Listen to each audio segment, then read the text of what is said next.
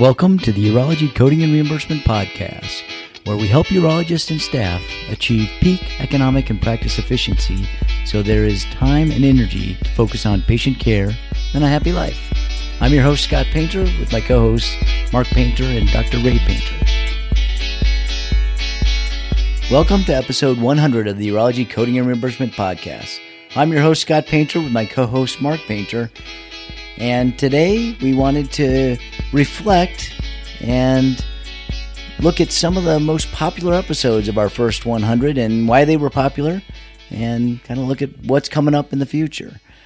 Ray's traveling today, so what are your thoughts, Mark? Yeah, so first I'd like to thank everybody who listens.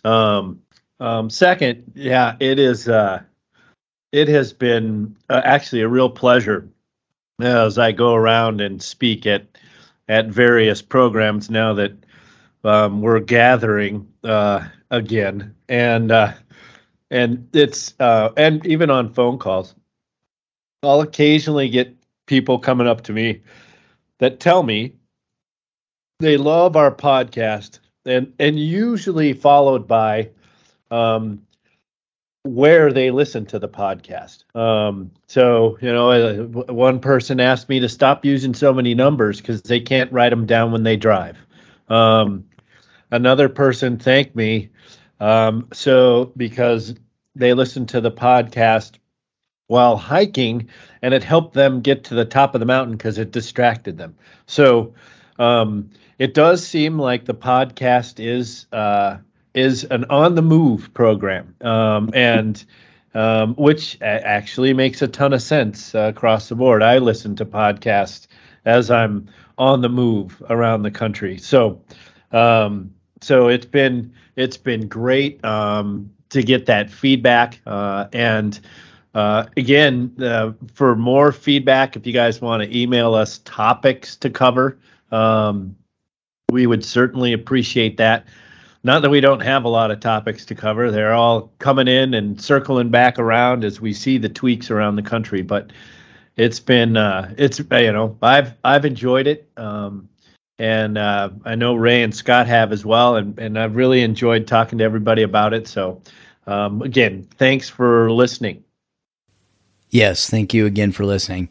So one of the things we wanted to look at was the most popular episodes and kind of why they are popular. One was the TURBT versus bladder fulguration. So, Mark, what are your thoughts on that? Why is that so popular? I mean, in the end, there are definitely some nuances in the TURBT and bladder fulguration and biopsy codes.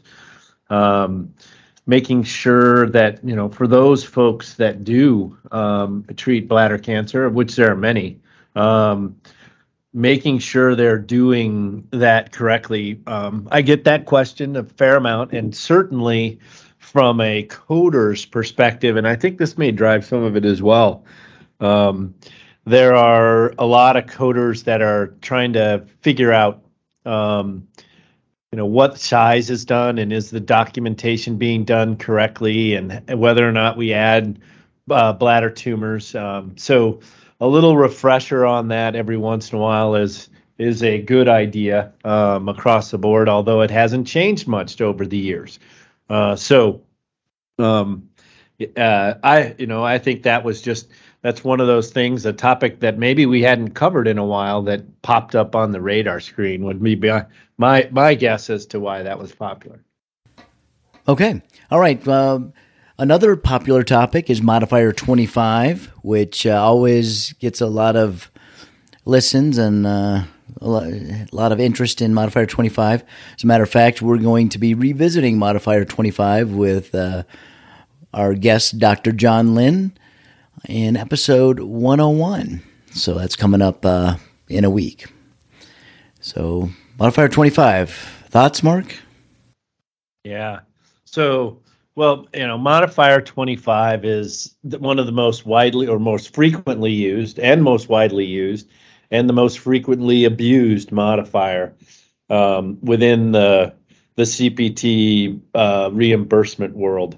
And in fact, we decided to revisit Modifier 25 once again next week because we have seen a letter that came from Cigna that indicated that they were going to start reviewing every single encounter that was billed with a Modifier 25 before payment was issued.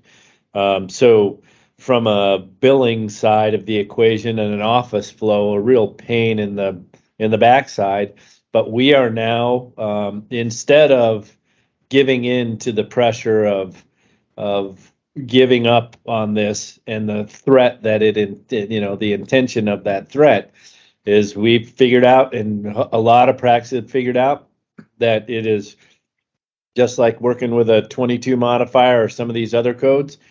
Just go ahead and bill it like you normally would, and attach the notes the first time, and just send them in and let them and bury them, because they're going to have to figure out how to review those. Now they may be using some new computer assisted coding technology that's out there, so you do want to have some separate documentation of a separate issue and the medical necessity therein. And we'll cover that next week again, because it is, from a volume standpoint, something that the plans are going to have to deal with, and we'll have to figure out, how they're going to handle that and what their computer assisted programs are kicking back, or if they're going to try and actually deny a lot of these on review as an additional scare tactic, and are we going to have to appeal a lot of those? So it's worth talking about that up front so that everybody's got their documentation lined up and ready to go, so that we can make Cigna pay for that ridiculous policy. You had mentioned that Modifier 25 may be overused at times, but are there times when Modifier 25 that you see is underused? I definitely see that in many institutional decisions, and every time we talk about Modifier 25, there's in different groups, almost always there's a group, and I won't say always, but a lot of the time there is somebody in the group who maybe works for a larger organization, or even some of the smaller groups who basically are stuck in the realm where if they don't have a different diagnosis, they won't use Modifier 25, and which is not a requirement, not part of the rule, but it's the billing staff doesn't want to do the extra work, or the hospital has decided that it's a little bit too risky of a policy to let that go through. In other words, decisions made out of convenience, and not really looking at long-term ROI and the actual services that were provided. One of the next popular topics was in past episodes was the E&M 2021 guidelines. And, with the changes last year and the new introduction of the guidelines, that makes sense that was popular, and as everybody was adjusting to the new rules and getting used to all the new guidelines.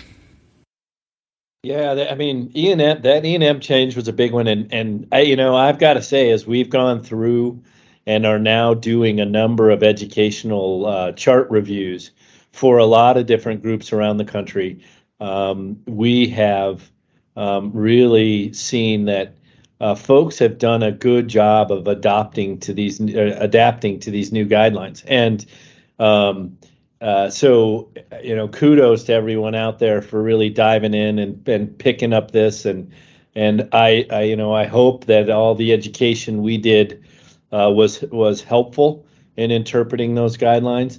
We still have not seen, any official chart reviews from Medicare, and actually have only had a few arguments back and forth with some of the payers on level setting with evaluation and management codes. So, I think there's still a little bit being developed around those E&M codes. And of course, once we get some instructional guidelines and additional layers of direction from the various payer organizations, we will pass those on. But right now, I would say I'm impressed with everybody. When I talk to folks, there still are a few misconceptions here, there, and old habits die hard, and I do get some folks that still out there tell me that they're really good with the new guidelines, and if they get a new problem in a drug management, then they know it's a 4, which is actually the old rules.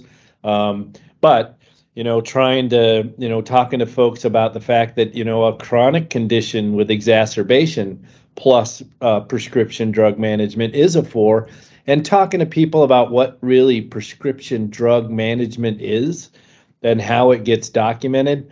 There's still some nuances out there that people are picking up, but I think mostly people are doing really well with the new guidelines, and we just have some nuances to go through, and then of course the response in the future to any other clarifications that get issued by the payer side.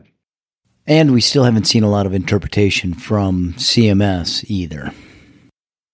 Yep, so we'll see that, and then but I expect that it's either this year or next that we'll see CPT roll the E&M guideline changes out to the other categories of service. So we'll let you know how that comes out, and that'll be nice to get that over there, because they are more physician friendly. Now, the one thing I will say is they are not as computer friendly.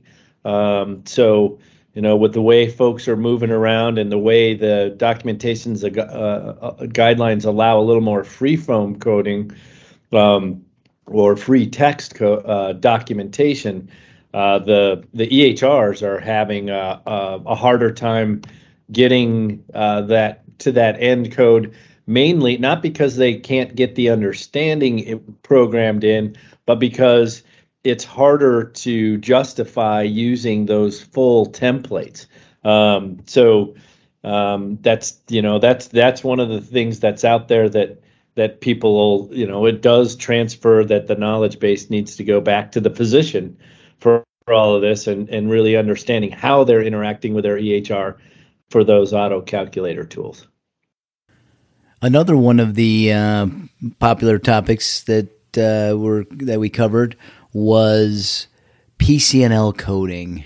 And it always seems like when you're talking urology coding that one of the popular topics always winds up being stone coding of some sort. And in this case, it was the PCNL coding. So what are your thoughts on why that was so popular? Yeah, PCNL has been, a struggle. It's not done as frequently around the country, and getting that clarified. But there are some docs that are a little more frequent than others, and PCNL and stone coding is obviously something that over the years we've seen a few shifts recently in the codes, and a couple of policy shifts around the way they allow for different structures to be built. So that one ultimately, I think. I don't know if we'll have to revisit that in the near future, but if folks have questions on it, we can certainly add that in, and we'll probably circle back to it if there's any other changes out there. The final thing we wanted to cover as a popular topic is the No Surprise Act, and that is shaping up to be quite a doozy. It hasn't been a doozy yet, and I think there are a lot of groups who have, because it is a fairly narrow focus right now as far as enforcement potential. Folks have basically, what I would say is, have stopgapped it. There are a few folks out there that have, I think, really put in the policy, procedure, foundational work that they're going to need next year as the application of those rules is going to, it looks like they are going to ramp significantly. This is a big, important topic, and we are going to focus on this a little bit more. Actually, probably we'll end up with a couple of episodes dedicated to the No Surprise Act in the next few months, as we start encouraging everybody to really lay the foundational work they're going to need when this rolls into next year, because this has the potential in the enforcement side of things to be a real problem.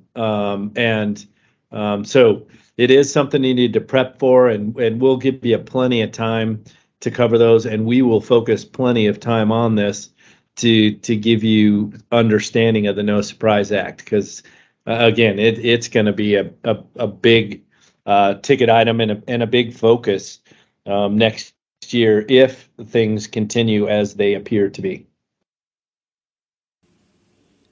Well, let's wrap this episode up here. And again, thank you all for listening. And Mark, thank you for a great 100 first episodes.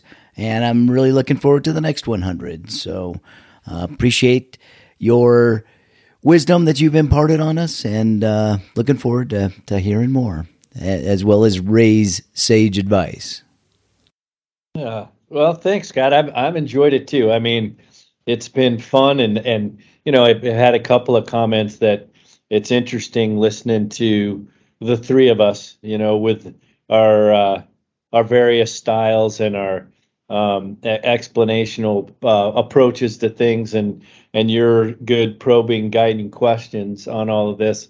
And of course, it is, as we have mentioned in the past, a little bit of a window into the Painter family conversations when we all get together. So it's been fun doing it a little bit more officially, instead of just reserving it for breakfasts and dinner parties with wine, and probably a little more controlled because we've avoided the wine and beer. All right. Well, let's end it on that. And thank you again for listening. Take us out. Happy coding. Thank you for listening to the Urology Coding and Reimbursement Podcast, where we help urologists and their staff maximize income and efficiencies so there's time and energy for patient care and a happy life. Special thanks to Carl Painter for the music today. You can find his music on Spotify under his record label, The Juicery.